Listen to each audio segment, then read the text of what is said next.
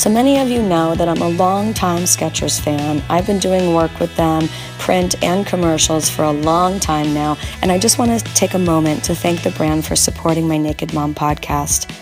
As a working mom with a busy schedule, I'm always looking for shoes that can give me more style and comfort. But lately, I'm totally obsessed with the Skechers Delights. That's the commercial that's running right now, and they have so many fun colors and designs. And I gotta tell you, the comfort is unreal. They literally make you taller. There's actually a tiny little hidden heel built in, and you don't even feel it because the memory foam cushioning is so comfortable. So I just want to say thanks again to Skechers for supporting my show and for making great styles that we all love to wear.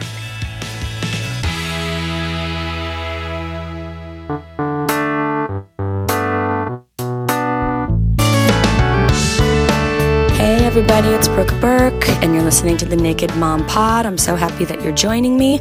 Happy summer, everyone. I'm so excited that summer's finally here, and I've actually spent the last month just purging, cleaning my house, doing deep cleaning, getting rid of all the junk. If you listened to last week's episode, I really took Marilyn Lee's advice to heart, and I threw away all my old beauty products.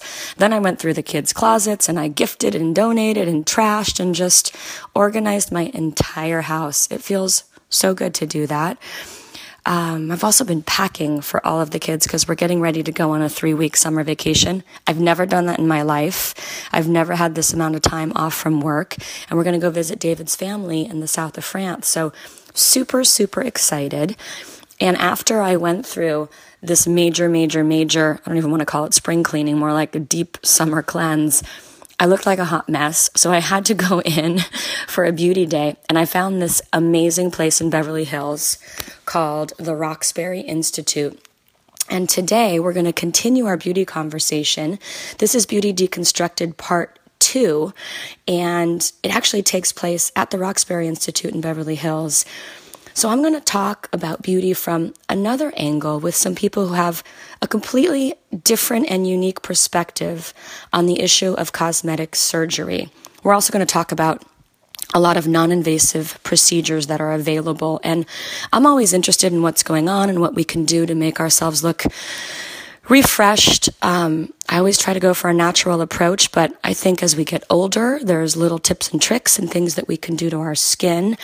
So I love learning about new procedures, and they do a lot of non-invasive as well as cosmetic procedures at the Roxbury Institute. So we're going to hear from Dr. Jamie Schwartz, who's a surgical specialist. He's a board-certified cosmetic surgeon.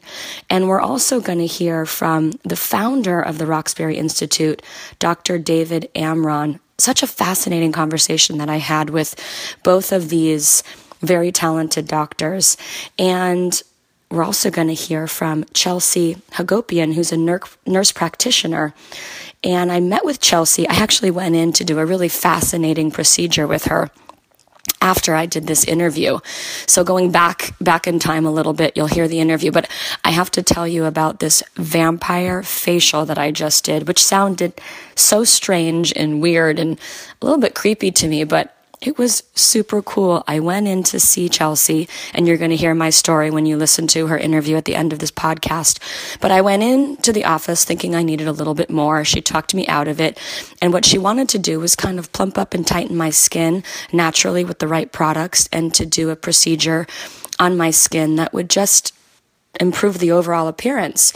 So I did a laser treatment, and I also did this vampire facial where she took my blood, she spun my blood, separated the healthy part of my blood, the platelets, and did this vampire procedure with these 12 little needles all over my face. I wish you could see it because it's really difficult to describe it, but then she put the healthy part of my blood back into my face. I know this sounds completely morbid and bizarre. That's why they call it the vampire facial. But it was actually amazing. So call me an experiment. But anyway, I'm really excited to share some of this information with you. There's a lot of practical information and a lot about the decision-making process of why people do what they do or why they don't do what they do. So have a listen. Here's my interview with Dr. David Amron. So joining us now is Dr. David Amron, and I'm so excited to speak to you and get a full understanding of this concept, because what's happening here at the Roxbury Institute is quite innovative and different. And you founded this institute, correct? I did, Brooke. I've been in Beverly Hills for about 20 years now. I've been in practice, and I've seen a lot of trends over the years. And I guess that this institute really came out of kind of a dissatisfaction with where I see the sort of industry going. To me, things are moving a little more away from just good doctoring and patient care and becoming more about a commodity, with specials and price-driven things and people reading about something and the next greatest thing. And I kind of want to get back to good old-fashioned doctoring, and that's really what started this whole vision of the Institute. And it's really refreshing to hear you say that, because I do feel like there are certain things that are trending, and procedures and cosmetic surgery and maintenance, and it's so much more accepted now than it was over a decade ago.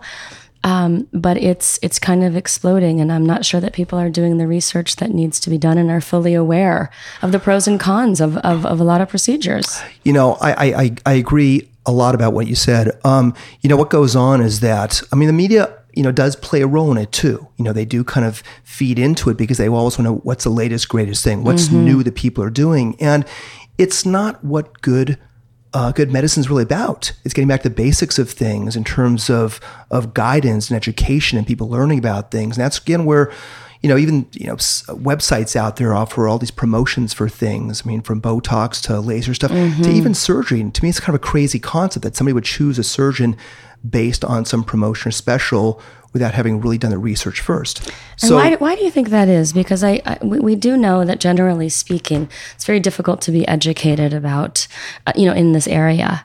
And, women are desperate to get the results and to make certain changes without taking the time and fully understanding that the decision-making process is as important, if not more important, than the procedure itself. Well, that's really true. I think that, I think that we're in a little bit more of a quick fix type of society, immediate gratification, getting needs met. And, unfortunately, a lot of the stuff in the aesthetic field has turned into a commodity, and I think the companies also add to it. They come with some new thing, they market it, the media grabs a hold of it, they represent it, the doctors get on board with some new technology, becomes the latest fad until the next thing comes about. And that's really what the basis of my dissatisfaction really is in terms of where I see the industry going. I come from a time when doctors never marketed and advertised. Right. And things are changed. Now except we advertise and market, but, try to do it in a sophisticated way. Try to do it with a message there, not just some promotional thing. So that's one part of it. Second part of it is trying to be much more comprehensive about the care of the patient. And, when a patient comes to us here at the Institute, and it is an institute, it's not just a smaller private practice, and I'm trying to get back to a little bit what we all came from, where doctors, had specializations. We worked together. We conferred about a patient together. We come up with a treatment plan based on many different things, and then we execute the treatment plan. And that's what this is really based on. Here you've got a larger place. It is an institute. It's made up of 8 or 9 different doctors and specialists in different areas. You'll talk to Dr. James Schwartz, the director of plastic surgery. There's another director of facial plastic surgery, director of dermatology. So you've got specialization in each area. And when a person comes in here, it's really more of a comprehensive approach to the patient, but not only from the aesthetic area. We're expanding and developing an anti-aging center and a regenerative medicine center with stem cell therapy too. So we have a naturopathic physician here. So again, it's much more about the comprehensive care of the patient. And before we actually start doing things, there's more of an evaluation that goes on and more of a treatment plan that's put in place. And it's not just about, trying to sell people and do more and more, but it's really about targeted care. And if you really think about it, before a dollar is spent, that's what should go on. It's sort of like, one of the analogies I use is investing money. If let's say you have a whole bunch of money to invest and you go to a person who's a financial planner, they're not just going to push you to buy one mutual fund. Or you're going to go and say, I want that mutual fund because somebody else bought it. They're going to look at your profile, understand you, and come up with a comprehensive plan. And that's what this is all about too. I'm so glad you broke it down that way, because I think a lot of people don't understand the difference between a private practice and what your vision is here at the Institute. And it really is about getting educated. And so talk me through what a person a person comes in for a consult. Maybe a woman comes in with an idea in her mind that she may need fillers. And before she leaves here, she's going to have met with several people, experts in field, and have a full understanding of what might be best for her, and maybe even discover some possibilities that she wasn't even thinking of, and quite possibly maybe decide not to go forward with some ideas that were in her mind. I mean, again, I think that's very well put. It's about people usually come in with some concept of what they may want to do. And so to begin with, what we do here is there's an orientation to the Institute. It's about establishing a long-term relationship. They meet with a concierge type of individual who does an orientation in terms of our philosophy here, in terms of comprehensive care, and an introduction to the gamut of services that we offer here and the different specializations that we have here. Even before they see the provider and doctor. So it's already starting to get in their mind that this is something that we take seriously in terms of long-term care. But once they see the provider, okay, let's say they're seeing me in person. My practice personally is focused on specialty liposuction, and I do a lot of non-invasive stuff on the face. So say they're going to come into me for an evaluation for their face. Typically, people are going to come in and say, I want to do this, I want to do that. I really personally prefer not to hear what they want to do. I want to take the time. It's very difficult to manage. Well, you know what? It's amazing how people do respond to it if you do it the right way. Good. I'm not going to say, listen, I don't want to hear what you're going to say at all. I ask for the permission if I can talk about my philosophy, how I look at the face, for example, and how I categorize change in the face, and how I form an overall treatment plan based on that is individual to that person. And so then what I do is let's say for the face, for example, I'll go through the different areas of change that take place over time. And Chelsea might talk about this also because she does a lot of the non-invasive stuff on the face too. And it's a treatment plan program that I've come up with, and now we're instituting at the Institute. Exactly. But do you find that most people can comprehend that? They really do. And I think that they really they do comprehend it, and I break it into a very understandable way for them to comprehend, and they really thank me for that because they've never been explained that. It's usually they just come in, they ask for something, they get what they ask for, Absolutely. Which is really... I think that's very rare and unique. And I think it's wrong. I think it's wrong to just go in and just ask for something, because usually you're going to get what you ask for. It's almost like hiring a designer for your house, a top designer who's world-class, to have them come to your house to get their idea about a direction to take the house. And they walk in the door and you start telling them, I want to do this to this room. I want to do this to this room. I want to paint this room red. I want to remove and put beams over here. I think it's kind of good to listen to what that person has to say first. I would like the designer to come and look at the skeleton of my home and the bones. Yeah. And I would like to better understand the potential of that space. And I think that's one of the problems that we're seeing and that's trending in our society right now is, we were speaking about this earlier. There was a brilliant article published in Vogue over a decade ago that said women are starting to look more like each other and less like themselves. And I think it's because of this need and this perception. A woman walks in and says, I want fuller cheeks, I want bigger lips. Maybe that's not going to complement her bone structure. Maybe she doesn't even need that. Maybe her girlfriend had some filler done.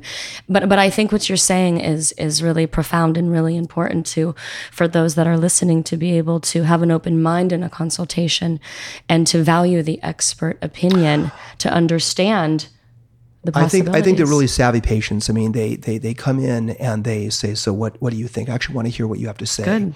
And that's smart. Absolutely. Rather than coming in and just saying, I need this. I need this, and I need that. I can't stand this. I want this. This is bothering me. But you're taught in medicine to ask the patient what they want, to listen to the patient first. And I just realized many years ago, it's really not the right or best approach because, you'll find yourself responding to what that person wants to do. I'd rather have the sort of freedom to be able to look at things and come up with what I think should go on. So very quickly, I'll just tell you, I categorize changes in the face, and Chelsea might talk a little more about this, into 4 distinct areas. And you'll quickly relate to this. There are 4 areas that changes take place in as time goes on. And this covers the gamut of things. Number 1, expression lines, things we do Botox for. Number 2, gravitational changes, things we do skin tightening procedures for. Number 3, contour changes. So loss or shifts of volume on the face. I'm feeling very vulnerable during this conversation. Either globally or in specific areas. And the last area is the skin itself. What's going on with the skin? Wrinkles, sun damage, color changes, generally involving skin treatments or possible lasers. So when I look at somebody's face, I'm literally going through all 4 of those areas very quickly in my mind, and that determines the 4 toolboxes you're pulling your tools from. And you can literally say somebody has mild changes here, moderate changes here, no changes here, and come up with a comprehensive treatment plan, and then start to you discuss with the patient, you educate and guide them, and you start to work towards it. And you don't have to be taking care of everything at one time. So you're developing a long-term sort of a maintenance plan? Well, it's making the improvements, of course, in a natural way and subtle way, all those lovely words that we commonly use. But when things are done well, you never really know. When things are done poorly, you know. Sure. So part of it is the improvement in a person's face. Some of it's from age, or sometimes it's just a structural thing on their face that you're trying to make improvements on.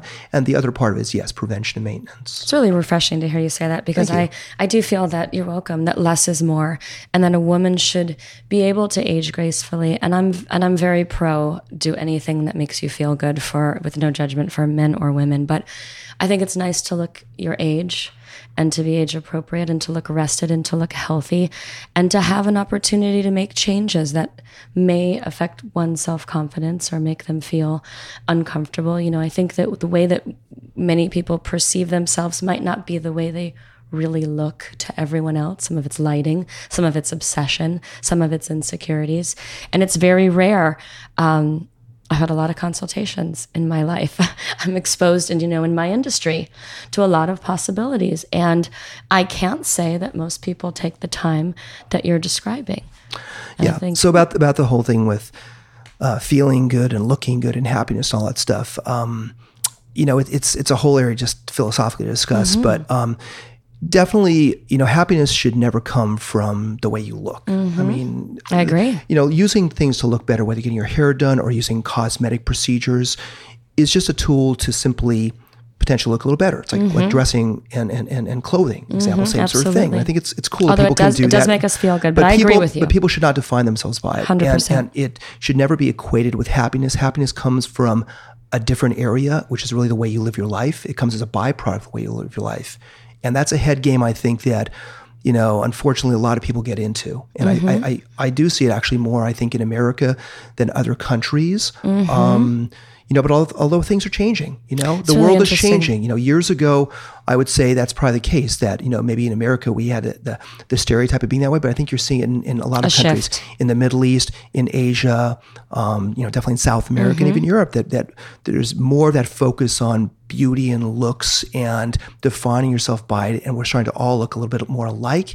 And I think that women are starting to shine less from the inside. That they're not really shining truly. That's really scary for me. I agree with you. That's really well said. I mean, there's sort of a psychological Band-Aid almost that a lot of people are using when it comes to surgery and procedures. And I think that's why, especially in our city, why we see a lot of work done. We see a lot of work. Yeah. But people should, listen, these are tools, the things that we do here, for example, but they're just tools. And the beauty thing really should come from the inside. Totally agree. Use a woman, you see a man, he could be a gorgeous model looking man, but if he doesn't have on the inside, you're not turn on to him. Sure. And it's really the same thing for men too. I can tell you how many women I see standing in front of me, and they're model gorgeous, but they don't have a sense of self within, and they're putting themselves down in subtle ways. I think beauty runs very deep. It takes away from their beauty. You can have another woman who is not attractive, but feels good about herself and exudes the essence that, and that's honestly beauty. That's sexy, and that's attractive. Can all men have this philosophy? This is amazing. It's so subjective. Yeah. Well, I guess you try to transcend. I'm 56 years old, so I've lived a lot. You look amazing. Thanks. Good genes. I want what you're having. It's just, honestly, my dad's 97, my mom's 93. They still look pretty great. Yeah, just good genes. I'll tell you, it's not because of no stress. Yeah, that's true. That is so true. Yeah. Do you find that people come in and make certain requests more than others, just based on what's trending and what's relevant right now, and in the superficial world of make-believe? I don't know. I don't know. I guess it's a lot of the newest thing. I mean, it's typically different areas. I mean, it's the Botox stuff, or it's the filler stuff, or it's taking care of their skin in those areas, or they hear some new device or gadget that they want to, pay attention to because they read about their friend had it done. What about the less invasive fat melting procedures? Yeah, it's a huge. You're talking to a guy because my practice is body contouring. It's mostly all surgical, and we have a whole bunch of devices here that are non-surgical in different categories. And I think that compete area with what you do? It's. Quite honestly, no, it doesn't. Nothing is going to give as good of improvement as well-done liposuction. But then again, we're dealing with a surgery, which most people don't necessarily want to go to. And the area of non-invasive stuff has gotten a lot better, and I think has its role and usage. I think that many people can qualify where it's worthwhile to do, but that's the problem I have with the whole thing, because you're having many times. I'll be blunt. You're having people who don't do lipo or evaluation, just calling it out, or people see some special for, some fat melting thing, and they just respond to it without knowing that is what is the best thing to be doing for them. Sure. They're not properly evaluated. Then we get the whole aspect of balance or proportion of a person's body. Are we targeting genetic disproportion of fat, or are we just targeting the person is overweight and out of shape? And if they're overweight and out of shape, they should just go lose weight and get in shape and not spend money on even non-invasive stuff. Or are many practitioners just giving somebody what they want instead of advising them on what might be best? Right. That's why I kind of say don't just ask for something, because many times you'll just get it. And that's just a wrong approach. Go in and just ask for an evaluation. If it's a face, ask, their go in with an open mind, ready to your body, listen. just literally just be general. Give me an opinion about my body. And when I evaluate something for lipo, I'm going through a number of different aspects of things and categorizing changes from disproportion to being overweight to having laxity and looseness to having cellulite. And we'll discuss all those things, and then we'll talk about what, if anything, should be done. And maybe sometimes it's nothing. I think the difference between you and many other surgeons is the level of expertise and probably what you're able to do and do well, where some doctors might be focusing on their own self-confidence and procedures. How nice to have a person walk in as sort of a blank canvas with an open mind without their own personal beauty deconstructed agenda to be able to say, what would you recommend for me if I said nothing? Yeah. And to be able to receive that. But you know what? You really got to be, and I want to not put down to others, but you got to not be looking at the patient like dollar signs. You got to putting yourself in that position, because that person is putting trust in you to guide them as, again, an expert, and truly to guide them in what is in their best interest, and regardless of money and cost and all that stuff. That's right. And that's so again, it begins with integrity and really, really locking onto that somebody has placed their trust in you to care for them. And again, it's like a mechanic. They understand the car and stuff like that. If you go to a mechanic, you got a problem, they really could take advantage of you and just tell you all these different things. And they do.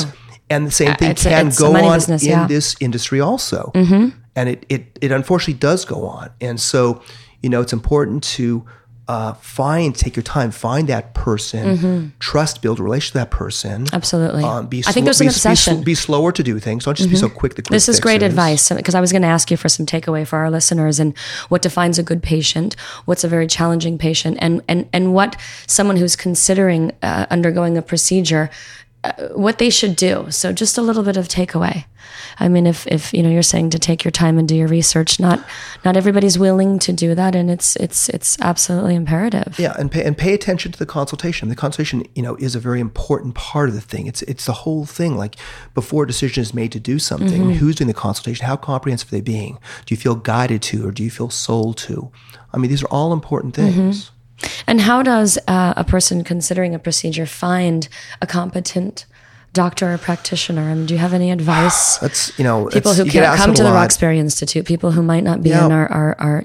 I think that it's not always necessarily who's, again, in Beverly Hills, who charges the most, who has been in practice 20 years versus 7 years, who a friend recommended because maybe they had just a good job done with them, or who even a doctor recommended. Many times they'll recommend their friends with things. So it's very difficult. One thing I've tried to build this place around, and it's not just a plug for this place, is kind of leaders in specific areas. I think it's really hard to excel in every single thing. So you have a variety. You have experts at field in all different areas. I think if you've got a person who's built their practice on specific areas, chances are they're going to be better in those areas. They built reputation rather than just being a jack of all trades. And I think that's an important trend. I think that this trend's been going on for a while and getting more and more that way. But again, then we're back to the comprehensive thing too. How do you do that with a specialization and again, have the whole comprehensive care of things? I mean, that's what I'm trying to do here. It's a great concept. It's very different, very, very unique. Thank you. It's being received very well. Yeah. Actually, not only received well by the patients, but actually,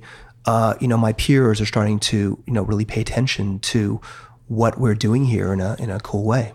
Because beauty is very time consuming. I mean, I got to tell you to go to your dermatologist and go get your skincare and to put a whole beauty program together from a lot of different walks of life is a full-time gig when people don't know that they can come into one place. Yeah. And have an overall evaluation consultation. I think that's really unique. It's true, actually. It's true. Patients kind of bounce around to different places, not being able to put the whole story together. Absolutely. Or they go to one place where they don't do other things, and they're not getting a full kind of analysis because they don't maybe do those things. And that's, again, it's not being comprehensive with the super specialization thing going on. Well, I'm going to be vulnerable for a moment, but I walked in here with an idea in my mind. I was trying to talk to one of your girls about giving me a particular quick procedure. It's just a quick little, I have a big red carpet event tomorrow. I'm revealing way too much here. And she said, nope, you don't need it. I was like, what do you mean? I have a credit card. I need it. I want it. No, I'm kidding. I'm a very good patient. She said, you don't need it. Yeah. So for me, that's the ultimate respect, is when it's not a money business and when there is an ethical decision-making process in place, and when there's a trust factor, and when a patient can come in here with confidence, knowing that they're going to get some really sound advice and be guided in a direction that's right for them. And I think that's Well, I think especially, important. Again, primarily we are professionals. This is a profession. This is not a business. And I think especially professionals have to approach things with the utmost integrity. Well, thank you for your time. I know you're a very busy man, and I hope our paths cross again. Great. And I really appreciate it. And I'm so impressed with what you've done here. Great. Thank you I very wish much. everybody could see where I am right now. It's fascinating. Great to have you here, Brooke. Thank you very much. That was Dr. David Amron. He had to duck out and get back into surgery. He gave us so much to think about. After I met with Dr. Amron, I had the privilege of speaking to another board-certified plastic surgeon who does a lot of reconstructive and body surgeries here at the Roxbury Institute. Here's my talk with Dr. Jamie Schwartz. So Dr. Jamie Schwartz, I'm so excited to have an opportunity to speak with you. Break down for our listeners who you are and what you do. And I want to talk a little bit about your background, and then I have a whole lot of questions that I want to bring to life for our listeners. Perfect. Well, thank you for having me. Of course. I'm really excited to be here and to talk to people. So I'm a board-certified plastic surgeon. I do practice now in Beverly Hills, California. Do you mind if I ask, for people who don't really understand what board-certified means? Because I was married to a board-certified plastic surgeon before David, and the credentials, it's invaluable information, and I don't think most people understand the process of selecting a surgeon and the value of being board-certified. Do you mind? Not at all. Speaking to that a little bit? To become a board-certified plastic surgeon, so you have to finish an accredited residency, which I did. And actually, there's different ways to become a plastic surgeon now. And I went through the most rigorous. So I did 6 years of just plastic surgery, and then I did a 7th-year fellowship. So 7 years of just training in plastic surgery. After you finish that... You're so young. I'm older than you think I am. You're looking good. You're so young. Everybody says that. What are you doing? I want to do what you're doing. That's why we're here at the Roxbury Institute. Exactly. Give it all to me. So then, so after you get into practice, then what you do is you wind up presenting your cases. You have to collect a whole year's worth of cases, and then you present them to a board. And a board, then they review all your work, everything you've done. They review your cases. They review how you bill, how you talk to people, your patient, everything from A to Z. And they review all that. You have to go for an oral exam, and then you sit for the oral exam, which was the hardest thing for me in my life, as I remember. And it's tough. It's really tough because they want to make sure that it's not only about your outcomes and how you are, but it's also how you are as a person. There's ethics that's involved. It's really, it's your decision-making process because as we know, and we can probably talk about this more today, but plastic surgery doesn't always go well. My old partner did the botched TV show. And so it's how you really help people and how you really treat those things. So everything goes in becoming board-certified surgeon. And the value of ethics, it's such an important component in this whole, the possibility of making changes. And I think that it's one thing that's lacking in this industry. It's especially in Beverly Hills. A lot of people that you'll notice that aren't board certified, but they are plastic surgeons, actually a lot of people fail, not because of their surgical outcomes or their acumen. It's really because of their ethics, because the judgments that they make are not proper. And that's really what it is. And you kind of mentioned this before, but it's a big decision to undergo surgery, or to trust your body with someone is a big thing. And so you really have to understand, what that patient's going through, why they're doing it, and then get them through that safely. And I think that's the why aspect. They're doing it is something that's so fascinating to me, because that decision-making process, and we spoke about this extensively earlier, is so important. Is it a Band-Aid for something else? Is it an obsession? Is it quite honestly going to improve, your overall health? Are you looking at the anatomy realistically? Are you trying to be someone who you're not? I always ask people, what are the reasons why you're doing a procedure? And I'm all for it, by the way. But I think aging gracefully is something that's very difficult for both men and women, and knowing what to do and when, and what's too much. So I'd love to talk to you a little bit about that. But first, what's your specialty? So I plastic surgeon. I really specialize in breast and body surgery, though, is really what I do. I do some face surgery still, since I've done a lot of reconstructive surgery, but I got into plastic surgery from breast cancer and breast reconstruction. And what I found is, as I became really good at that and well known for that, then people started coming to me for their bad cosmetic breast surgeries. So you've had to fix everybody's. Yeah. So that's So you're really good. And by the way, I think, from a layman's standpoint, that might not make a lot of sense. But when you get to be on the level that Dr. Schwartz is, you tend to be cleaning up everybody else's messes, right? And we see a lot of that in Beverly Hills. Yeah. When people come to see me, when you see my breast cancer patients, they're really in a vulnerable state. I mean, obviously, this is not something they asked for. When you see someone that's had 5, 10, even up to 25 breast surgeries, and all they wanted to do was a little breast enhancement, I've seen these people.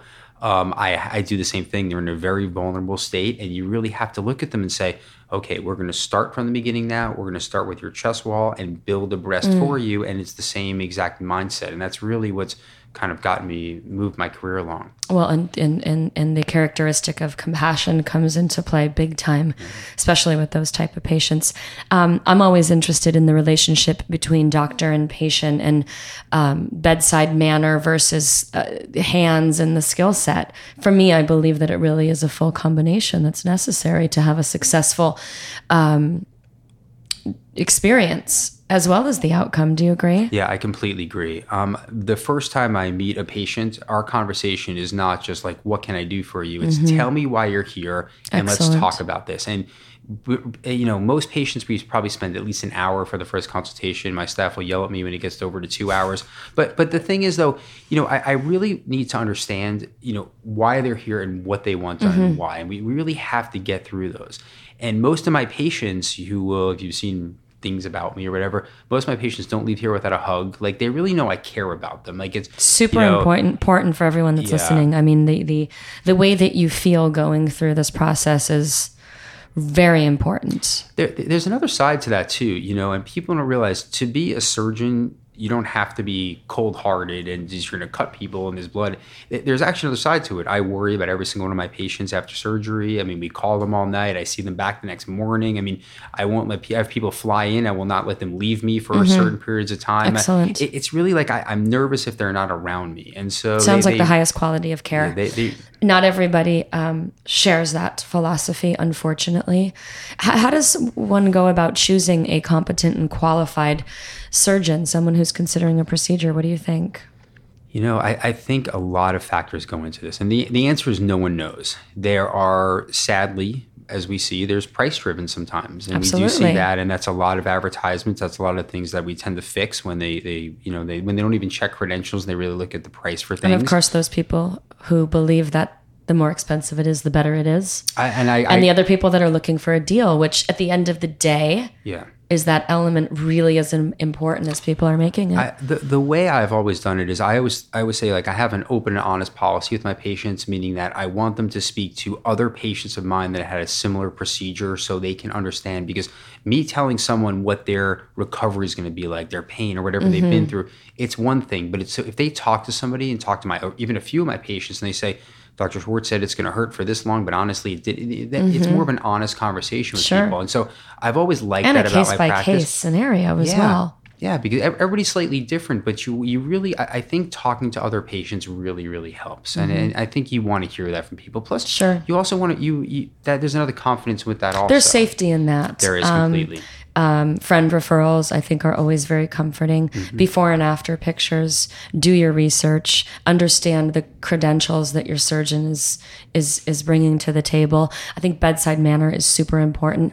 And on the flip side, I'm sure that you have your triggers and your red lights that go off when you know a nightmare patient is coming in who has their own idea and who is obsessed with achieving something specific, and it's more about that need maybe than a realistic possibility. So can we talk a little bit about fantasy versus real possibility? Absolutely. Because I know that's a real struggle for you. It is. On the other side. There's a few things. I've actually been very lucky, I think, with my personality. So there's people find different surgeons also. I think with people's different personalities, and they'll follow certain things. So I've actually been very lucky in that people tend to find me sometimes after it's too late, or people that find me know me from other person, and they really are, they know I'm down, I'm on their level, and we appreciate that. But when we do see people that then are very unrealistic and they're coming in, and I'm actually nervous for them. So the thing that, the easiest thing for me to say. That's really nice. Well, the easiest thing for me to say right now is we just turn them away and say no. The problem with that, as you will see, is that they will find someone that is going to do this for money. Unfortunately, yes. That's the problem. So when I was early on in my career, the answer was, let me protect myself. Now I do this nationally also. Now I feel like I have to protect the patient as well. So it's never just easy to say, like, get away.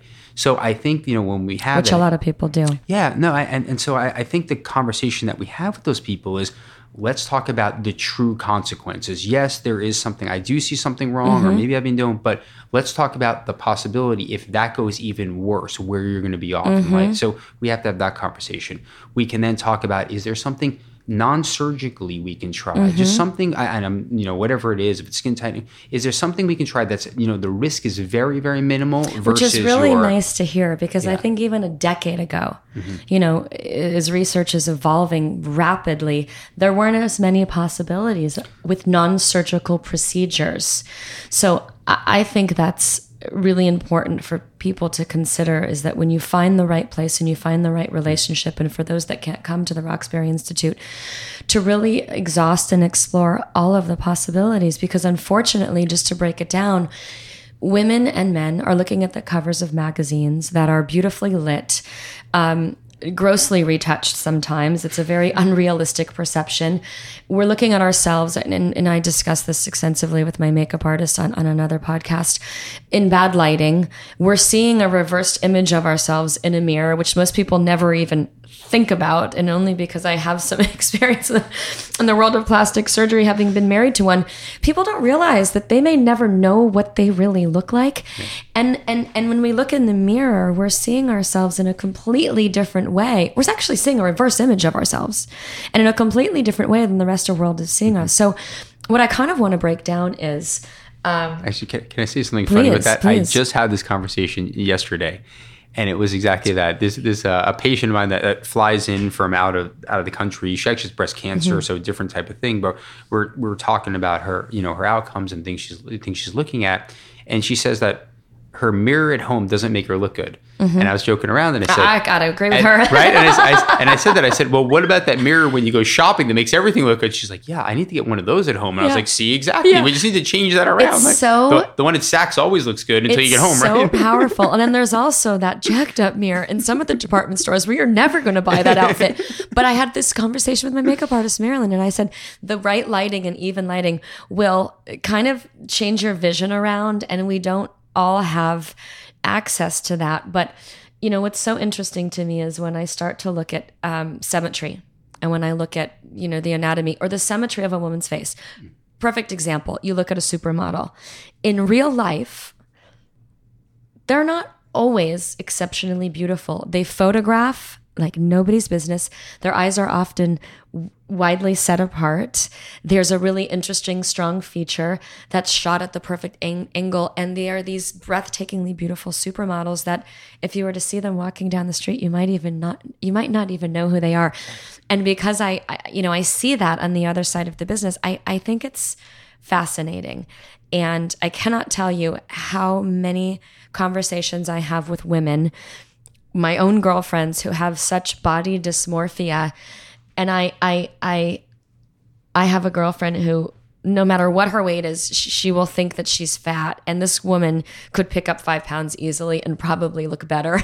And we're always joking around. Sometimes I say, if we could just put the weight on in our face and not on our butt. But now big booties are so much more fashionable. But it's so interesting to me the way that a woman sees herself. And what I'm very interested in shedding light on is the possibility of aging gracefully, the possibility of looking age appropriate.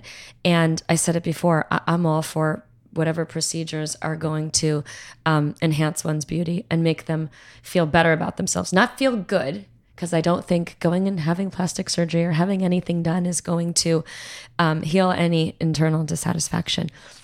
But it sure makes you look good when you walk out of the hair salon, or you put on a new dress, or you're popping that tag, or, you just got a facial, or whatever your thing is.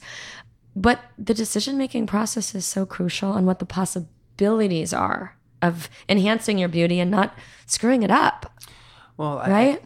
What I can say is I think a lot that we've learned, especially from 20 or 30 years ago, it used to be wait until things were completely falling off, and then have a massive facelift. Gravity. Or have your eyes done and then pull all the fat from there. So we've learned over time that it's actually not the right way to go. And I think there's certain things at certain ages for people that we do now, whether it's smaller things or even skincare. Or That's even what lasers. I wanted to ask you, because the woman who waits until she's, and this is case by case, by the way, so this is just my opinion. I'm not advising anybody here.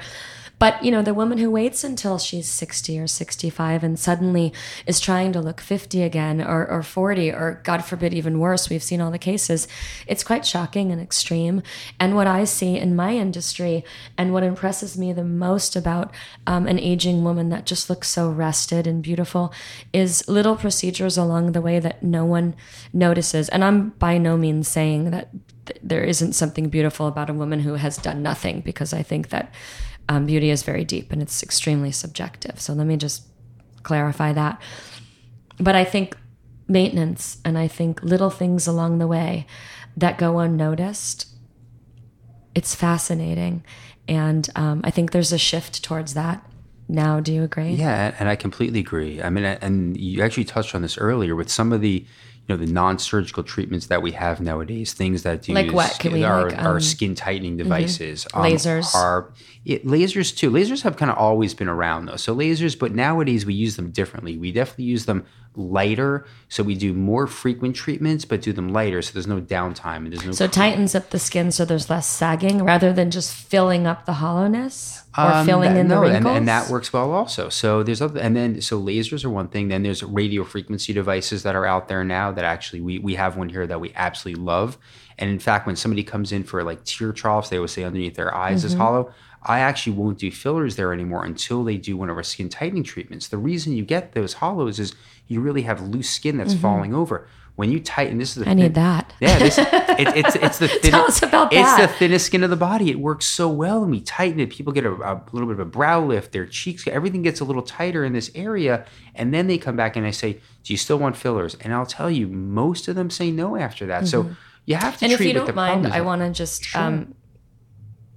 bring some realness to the fact that a lot of how do I want to say this?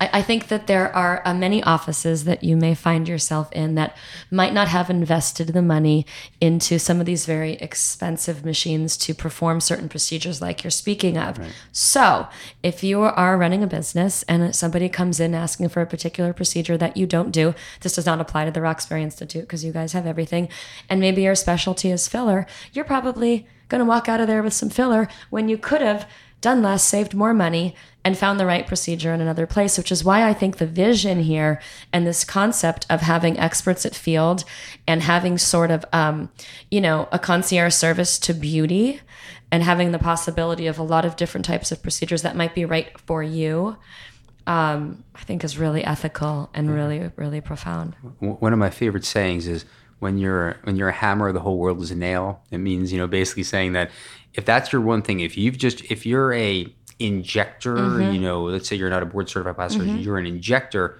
If that's your thing, that's what you're going to do. The whole world needs to be filled. Yeah. If you have one laser, the whole and world all of needs Beverly Hills is being filled. Right, yeah, the whole right now, and it's funny too because we've gone. I don't mean to be mean, but it's disturbing and it's alarming to me when I see everybody looking. We talked about this earlier, more like each other and less like themselves, and there's sort of this pumpkin philosophy, and nothing's moving, and lips are jacked up, and cheeks are pudgy, and I ask myself, especially in the industry, do they really think that looks good?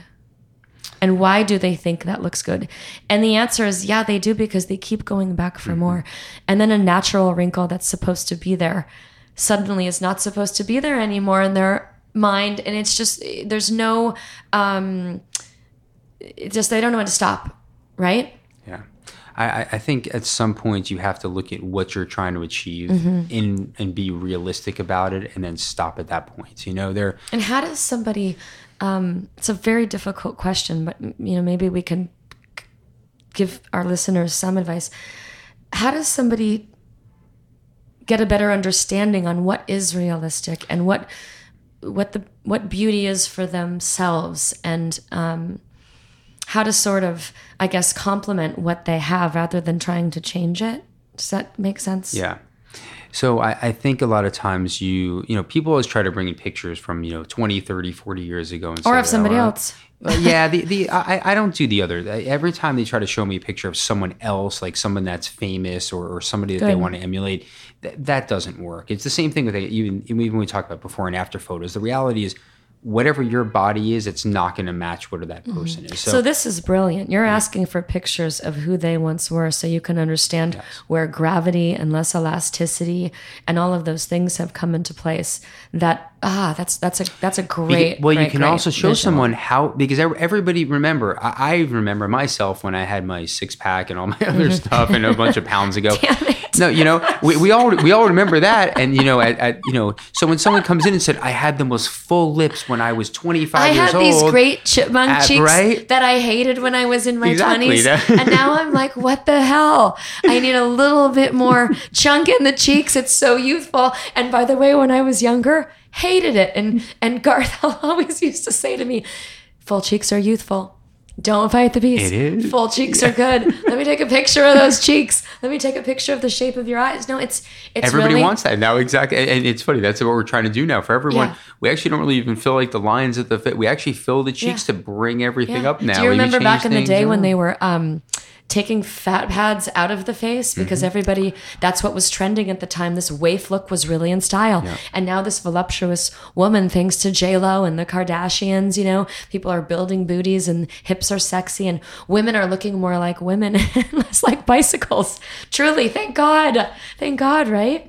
You've seen all the trends. Yeah, and that's exactly it. So we learned taking fat out is not the right thing to do. I mean, the worst was eyelids from people when they would take it all out. So the thing is now we reposition, we put things back to where they should be. We study like where, and that's, back to, specialists versus someone that's doing this. We look at where the face goes and why things happen and try to restore those exact little areas. So, and I think someone without the education that somebody like yourself has and a full understanding of the anatomy beneath the surface is really crucial. I mean, we know there's Botox parties. We know that there's people who legally aren't even allowed to do the procedures that they're doing. And it's the deal. Like people are looking for a deal and injecting all kinds of stuff. And I think that's really scary and really dangerous. Well, the other thing I do for people is I try to actually teach them about their own faces and their bodies. So face is one thing, body is a little different. But for face, everybody's always worried about the aging face, and there's different reasons. Some people have. I'm actually lucky. Like you think I look younger than I am. He does. He looks like a baby. And I'm lucky. Actually, I have where my cheekbones are, I don't have that mid-facial hollowing, and that's just me. And I want my patients that have that, and they do, and they say, well, and I will actually take their hand and put it on my face and say, this is my bone here. This is where your bone isn't. there's Right. nothing. Yeah, there's nothing wrong with that. But now we have to look at, okay, that's why we're going to try to do something there. And so those are the things we're going to look at. The other thing I do for people also is, and Chelsea, my nurse practitioner whom you met, and she does exactly the way I do. We don't do a lot of filler at one time. I will not do that. I will never let somebody leave my office and have somebody say, "Oh my God, what happened? What happened to you?" We do. I've seen. We do a few. So much crazy work done. I tell most people when it's let's say and I would say less extreme. is more, it's a everybody. lot. Well, that's what I say. I say, it may take us 6 months to get us to where you are. Most people don't want to wait. But I say, let's do some now, come back in 4 weeks and we'll take a look in. And at that point, they also they see themselves in pictures, they're out more, and then they start realizing that they didn't need to go all crazy, and they're actually getting where they want to be. So. I do think we should be aiming to look like ourselves, Yeah, I know. It's okay. It's interesting because, my ex, Dr. Garth Fisher, he had a really amazing philosophy that it was stuck in my mind when I was a young woman, but he always said it's sort of like blackjack. And, if you're 17, you hold at 17. Trying to get 21 when you're 17 is just pure stupidity. Yeah. And I thought that was such a great analogy. And it's the women that come in here and are striving for perfection. Yeah. And cannot settle into the beauty of what they have. And of course, there's also some room for improvement, but I think that's part of the decision-making process that's unhealthy and that's missing. Where is there room for improvement? What is too much? And, what's your goal? What are you trying to get to? Actually, I'm going to start using Dr. Fisher's line in the future, but is that a good one? Yeah, I like that. I like that one. My line that I tell patients, I say one of our things is the enemy of good is better, meaning that things are good right now, we can make them better, but guess what? You can also make things worse. Yeah. And so weigh out the risks, the consequences. Yeah, you really have to be careful with things. And and that, by the way, that's not only with facial fillers and everything else that we're talking about, but even surgeries. Mm-hmm. I tell people, back to what Dr. Fisher was saying, a similar thing. And I want to tell people whatever surgery they want, let's get you to the 80th or 90th percentile without a complication. And let's get you, something's going to make you extremely happy and not have a problem. When you have a problem and you go too far with things, coming back from that is a lot harder. Absolutely. There are risks with everything. Yes. Absolutely. Let me ask you a quick question, then I'll let you get back to your busy life because we could talk for so long here. Let's say that somebody is ready for a facelift and maybe is uncomfortable with particular areas of fat in their body, and maybe they're considering liposuction, and maybe they've had a few children, and maybe a tummy tuck is a possibility, and there's just a whole lot of things that one would consider doing. Do you think that, how does one decide when is the right time to undergo those procedures? Do you break it up? Do you do it all at once? Is there an age? I mean, I know it's case by case, but do you want to have multiple surgeries in your life? Do you want to knock it all out and, one sitting? Do you know what I'm asking? So I think there are the smorgasbord of surgery. Do it all. Go under one time. I think there's certain things we group together. So, and I think when you're changing different body areas and stuff, I think there's also a certain amount of hours. We like to keep surgeries in the OR. For OR. You, the surgeon, and also for the patient. For the patient, yeah. We have certain, like I said, I sit on our patient safety committee for the American Society of Plastic Surgeons. We look at certain outpatient guidelines that we do. Obviously, things can go longer, and then we recommend recovery facilities, which is what I do for most of my patients anyway.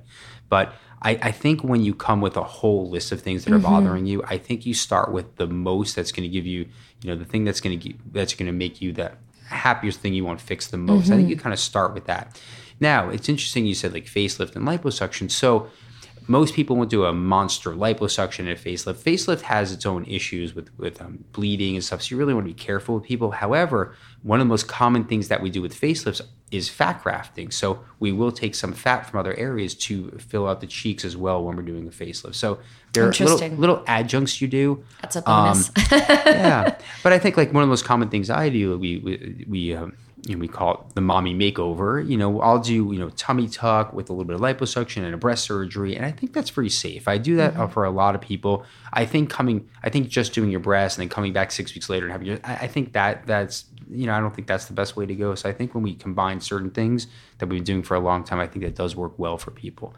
But again, you have to find at the time. Yeah, that's interesting. I like to hear it. That's the difference between a qualified surgeon, and an ethical doctor versus somebody that wants to do as much as possible. Yeah, and then the other side goes into it. There's always there's certain guidelines that I stick with anyway, and then you have to look at the individual person. You do have to look at their age, their medical history, their health is most important. I mean, there's some people that just... We can't generalize. Yeah, absolutely. Some people don't need cosmetic surgery. I mean, the risk versus benefit's not there.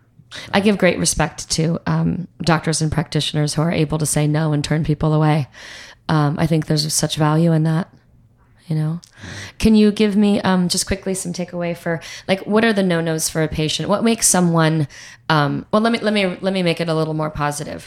What advice would you give to someone to really be a good patient? I think when it becomes teamwork. So I don't look at myself as the surgeon and the patient. I look at us as a team. Mm-hmm. So I think that I want people to come and understand. I'd rather them come and ask 1,000 questions, which means they've actually thought about it and understood everything. So I actually like that. I appreciate that. Typically, my consult, I'll answer all their questions even before they ask them. But the reality is when they've thought about stuff versus I just wanted something bigger or smaller, I think that's the right way to go. And then it's really a teamwork thing, Sure. Tell us what's going on. I need to know about your medical history. I want you to stop taking, there's certain things, I don't want you to smoke. You don't lie to me. It's just, I need to know exactly what's going Honesty, on. Yeah, transparency. People really think that they're hiding stuff from me. And it's that doesn't make any sense. I'm here for you and to care for you. So, and it puts you in great risk as well. And it really is a team effort. I like that. It's a complete team effort. I think that's the best thing. And listen, and everybody, we're there for each other also, the same thing. And like I said, I actually care about the person I'm taking care of. So they have to understand that that's a mutual respect there. So what do you think about all of the I don't know what the right word to call it, all of the butt fillers, and that, so many people right now are wanting a bigger booty, which is very sexy and, very fashionable right now. I could do the pun intended to say it's a large part of my practice. Right. But seriously, I mean, I'm hearing so much about it. I don't know if I've seen one in person. I've certainly never felt one, but I'm kind of fascinated by it. I will tell you, do you do that procedure? The implants are a very small aspect of what you're seeing out there. So implants... Is it an implant, like a breast implant? It's similar. It's actually a solid piece of silicone that goes in. So, and it's because I always wondered about that. Does it move when you sit down? Is it much like a... what does it feel like? It can. It's so... out of all the stuff that goes on with gluteal augmentation, that's the least Gluteal augmentation. Is that the proper term? Gluteal augmentation, augmentation versus building booty. Yeah. So it's a is it silicone? It's silicone, yeah. It's a solid silicone, and so that's a very small volume. All different shapes? They do come in shapes. They come round, which is what more males do it also for male. Are There'll men be doing more a lot of that? It's I mean, again, out of all implants that happen, I guess anything goes nowadays. Yeah. But there are male ones. There's more, oval shaped ones, more female. There's a lot of things, kind of like breast implants. There's slightly different things also. So there are different ones. The most common way to do, gluteal augmentation, which we have named the Brazilian butt lift, and that is I'm spending way too much time in the gym. I call what I do in my booty burn class the Brazilian butt lift. I didn't know you could just go get it done. Just go get it done. So the Brazilian butt lift. That's the most common. We take fat from the rest of the areas of your body you don't want, mainly from the torso, the abdomen, the back. And it has to be, I'm asking you silly questions because what seems obvious to you is not obvious to our listeners. It's your own fat. It's your own fat. Well, actually, there's something I'm going to talk about in a second too. But but the Brazilian butt lift is you take your own fat during a surgery and you transfer it into your butt to really make things larger. It stays. It stays. We tell people forever? What does stay. So typically in our literature, about 50 to 60% of the fat that we transfer stays. So people put a lot in to see what can stay. So whatever stays at about 6 months to a year is yours forever because it's fat cells. That's why it's so hard to get rid of fat, people. Right? But you can use it now. So you have to have enough to take out of your body in order to transfer. I mean, there's people that people really want to do this though. There's people that try to put weight on and there's all kinds of things that go out there. I stay away from that, but I hear all kinds of stuff. But that's the most, that's probably the most common surgery Then non-surgically, we have non-surgical injectables that we inject. And actually, one of the newest ones that I actually started doing recently is actually processed fat in a syringe that I inject. Someone else's. It's been fat. purified. It's purified, and we mix it up with water. Then there's always the Instagram filter, right? You the can reshaping filter. No, I'm just kidding. That's probably okay. Easier to filter it than fill it. No, I'm just kidding. I actually take it back. So Instagram is the most common. Then it's your own fat, and then it's the stuff I stick in. Yeah. We always tell funny stories about, the guy who's out on his date and he brings the girl home and she takes the bra off and the boobs drop and she takes the pants off that have the built-in butt pads, because a lot of people are doing that, and you're left with this person that looks absolutely nothing like what you brought home. It's so crazy. But I think it's fascinating, and I think that if you do your research, from what I'm gathering too from today's interviews, is if you are a good patient and you have an open mind and you're willing to come in as a blank canvas and really respect the person that you are doing the consultation with, and to consider their point of view, and to not necessarily come in with an obsession and to have your mindset on something that A, might not be best for you, and B, might not really be accentuating your beauty. And I think the partnership that you spoke about is essential. Patient-doctor, that relationship. And I think we need to spend more time really focusing on the positive parts of our exterior and understanding how we can kind of beautify things that are really bugging us, Well, I agree. And I agree with everything you said. And actually, something else came to mind as you were saying that. A lot of patients, especially I do a lot of breast surgery, a lot of patients come to me and they say they have really large breasts. They're already wearing a D cup. And they went to see another doctor that said, if you want fullness up top, you have to put implants in.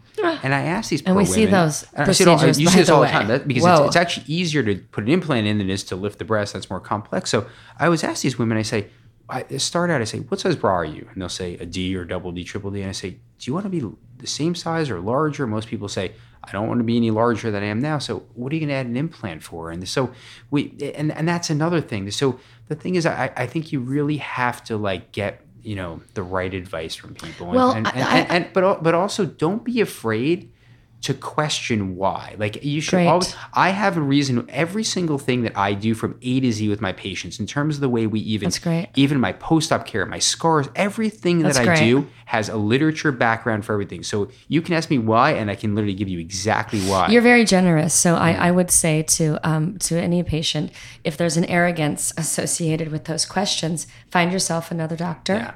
And I also think it's really important to get multiple consultations.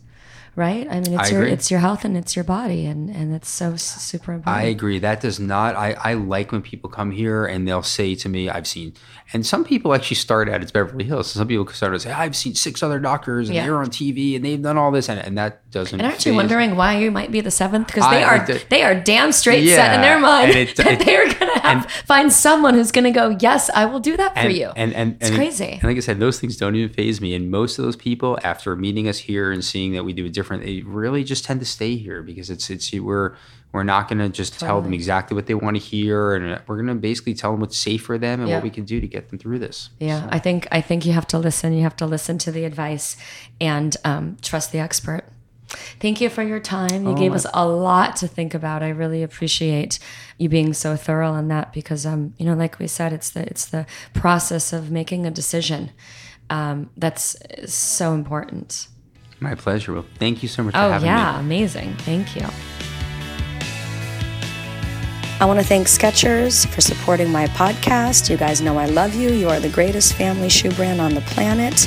Right now, I'm obsessed with the Skechers Delights. You may have seen the commercial that's airing. There's so many cute colors. I love the extra height that they give me. They're super, super comfortable. There's a little memory foam inside that feels like you're walking on air, and you don't even feel the little lift. So you got to try this shoe. I'm obsessed right now, and I wear them inside and outside of the gym.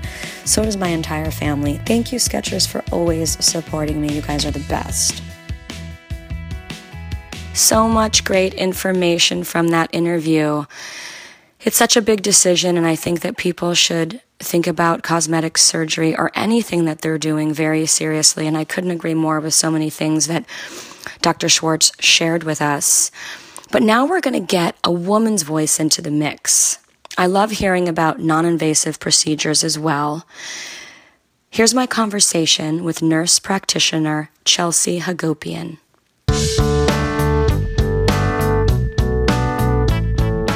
All right, everybody. So we're covering all things beauty. So I'm so happy to have an opportunity to get Chelsea Hagopian's perspective on beauty deconstructed. And you're a nurse practitioner. So can you define and describe to our listeners exactly what that means, nurse practitioner?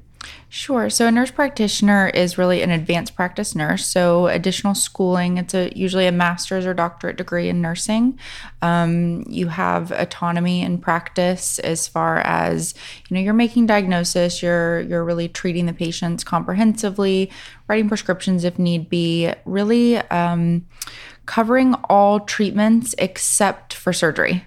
So a lot of times nurse practitioners will collaborate with surgeons if they're more procedural based, and it's very nice way to practice. It kind of fills a void. Nurse practitioners really are trained on patient-centered model, whereas doctors and surgeons are really trained on the medical disease-based model. So it's really about a lot more communication and really patient-focused. What's your specialty? So technically, I'm an adult gerontology acute care nurse practitioner. So I've never heard that term. That's why I never Sounds really very say important. it. No, that's why. Can you break it down in English for us, please? Essentially, all that means is you can treat anyone over the age of 13 for anything. I didn't know that there was a legal age limit. So for scope of practice, really. So for injectables, or there's a lot of safety in that. I never knew that. I'm happy to hear that. 13 even seems young, but I'm sure there are unique possibilities where certain cases might require some attention. I didn't know that. And in that instance, I would collaborate with Dr. Schwartz or Dr. Amron or dermatologist if it's more skin concerns as well. She's fantastic. So. What do you do mostly here? I mainly do non-surgical, so anything from cosmetic injectables to laser skin treatments, non-surgical body contouring, cellulite, veins, all of it. Oh, all of it. So I'd love to talk a little bit about injectables and skin tightening treatments, because I think, unfortunately, we see a lot of over-injected cases in our city. We see a lot of people just fighting Mother Nature and trying to get rid of and erase or fill every single imperfection on their face. And I love to see a woman who looks like herself, who looks rested and beautiful and healthy.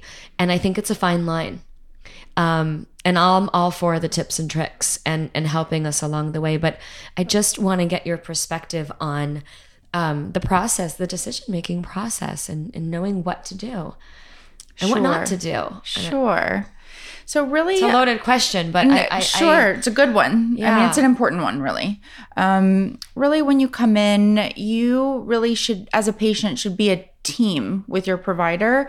Really a lot about understanding the reasons behind whatever you're concerned about, your aesthetic concern, and, educating on the process of aging, why you're seeing such concerns, and, really individually tailoring treatment plans. A lot of times with non-surgical especially, and even combination non-surgical and surgical, there's different type treatments to really end up with your best outcome. Yeah. So do you consider yourself to be an artist? Like, are you able to look at the face and the symmetry and the structure of one's face, and because of the knowledge that you have beneath the surface as well, are you able to have a pretty good sense of what would enhance one's own beauty?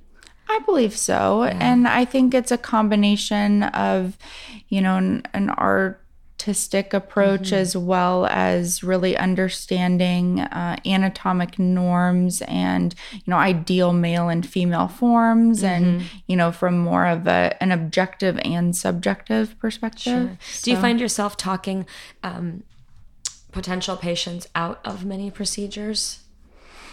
Sure. And I ask that because, you and I both know we see people walking around overly injected and puffed up lips. And I often wonder, was that their decision or their demand, or was that the vision of someone like yourself that just happens to like that look?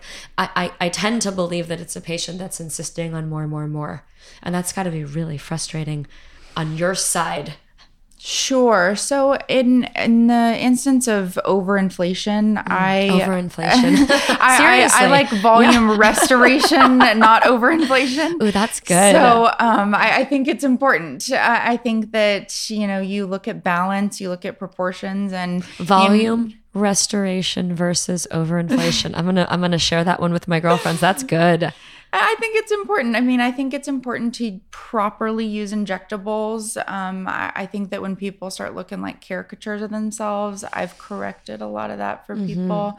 It sounds like everybody here at the Roxbury Institute is pretty conservative. And there's sort of this, for me, if I was a patient walking in here with an open mind, this sort of less is more concept. It really is. It's about doing, little things that make big impacts and really addressing the true cause of someone's concern. Sometimes people may think that they need a lot of filler when it's really laser skin resurfacing. By the way, I'm going to be vulnerable. Before we started this interview, I came in to meet with Chelsea and I was like, listen, I have a red carpet event. I share everything. So I have no shame. I have a red carpet event tomorrow. You see these laugh lines? Can you fill these up for me? And she said no. She actually, you said I might want to consider doing some skin resurfacing treatments. And I have so much respect for you that, it's very easy for somebody to just give you what you want that might not necessarily be what's right for your face. Certainly. Right. So thank you for talking me out of that pain and swelling. Of course. Well, and it's also important to, spend your time and your money appropriately. And I don't think that patients really should throw time and money at certain things when maybe we could do different approach to actually end up with a better outcome. It may take a little longer than doing a little Band-Aid filler here and there, but I think patience is a really important component of this process. And I think that when patients really understand the rationale behind treatments and what really the goal is and what our target is, I think that a lot of times patients are more patient with regard to the results. So are you sort of helping them develop a beauty plan, if you will? Certainly. I love that. Certainly. That's really unique. I'm not sure that most people are getting that kind of care and attention, I have to say, which I think is really, really valuable and really a different way of looking at sort of your long-term beauty.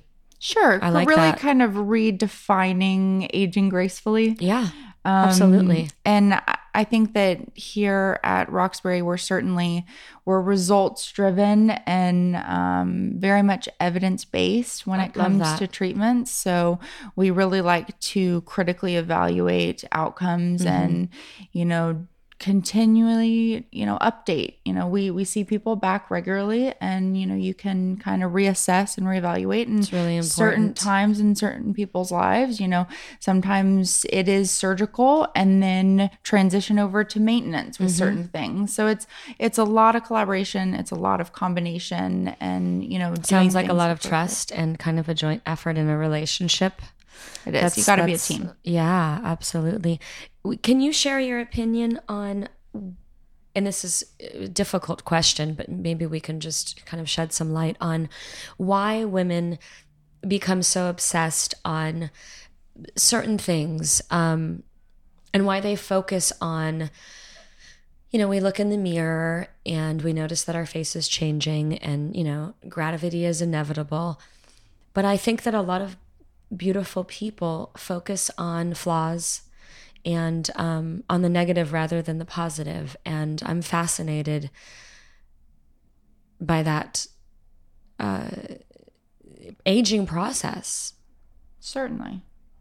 Why do you think that women are focusing on that one damn wrinkle that's bugging them rather than their beautiful smile or the sparkle in their eyes, or, wanting to get rid of all the crow's feet that probably look kind of natural, or women that are so intensely Botoxing their face that nothing's moving. And quite honestly, it doesn't really look very good. I want to tell them that it doesn't look very good. I mean, there are people in the industry, we're not going to name names, that I often wonder, why is their glam squad? Why doesn't their Glamily love them enough to tell them not to do that anymore? Is it because they're afraid of getting fired? Probably. It's tricky. Sure. I think that a lot of the focus on the flaws is a little bit of habit. I think that people get in a habit of focusing on that. Their friends focus on certain things, and it's more of just the societal norm. Mm-hmm. And when something starts bugging you, that's all you see. Exactly. So it takes a very strong psychological philosophy, I think, also to be able to have some self-compassion and to have a level of acceptance, and to find beauty, I think, also in change, right? Mm-hmm. Easier said than done. I mean, I'm guilty of it as well, which is why I believe in some maintenance and taking care of our skin and drinking a lot of water and getting enough rest and doing subtle little things along the way. But I think it's a struggle for a lot of people and a bit of a demon, Sure. And I think that, of course, when you feel like your best self, you treat yourself better, you're more productive member of society. And, but you have a different energy. Yeah. But it's kind of achieving that balance of not being, hypercritical and hyper-focused. And that's what I would like to see, people being less hypercritical and more compassionate to themselves and with each other when it comes to aging. Sure. I hear a lot about these Botox parties and parties at home and deals and people practicing that maybe don't have the proper credentials to be practicing. And I find it to be really scary and really risky and something that I would never, ever, ever partake in. And why do you think so many people are quick to risk first of all, their faces for trying to save money and to get a quick fix? It's crazy to me. What's interesting is, you may be saving money in the short term, but if something goes wrong, you may end up out a lot more money in the long term trying to correct certain things for some situations. Absolutely. But I think it's really very, very important for patients to be advocates for themselves and do their homework before going to see someone, advice. Before entrusting, your body, your care, your trust in someone, that do your homework, research someone's credentials. Ask questions, really listen, do your research, know who's working on you, be in a sanitary environment. Certainly. So important. And with respect to these Botox or filler parties at, say, homes or hotels or certain places, there's a little bit of, you need to make sure that, in the event that there is an adverse event, that the person providing the treatments actually has the materials that they need, the ability to problem solve. Yeah. Correct. No kidding. So really, it's best those type things, if they do occur in, a clinic environment, as far as a kind of a special event type thing, which is fine, but safely. Yeah. No, that's great advice. Thank you so much. Is there anything else you want to cover just to sort of help them along the way as they're making big decisions? I really think the most important thing to know is really do your homework and really find a provider that you feel very comfortable with, because you need to be able to communicate if you have any concerns. You just want to feel comfortable enough with your provider that you can actually be a team and have best outcomes. Absolutely. That's great advice. I couldn't agree more. Thank you, Chelsea. Of course. Thanks for talking me out of my fillers today. That's our show, everybody. Thanks again to our sponsor, Skechers. See you next week. Thanks for joining us.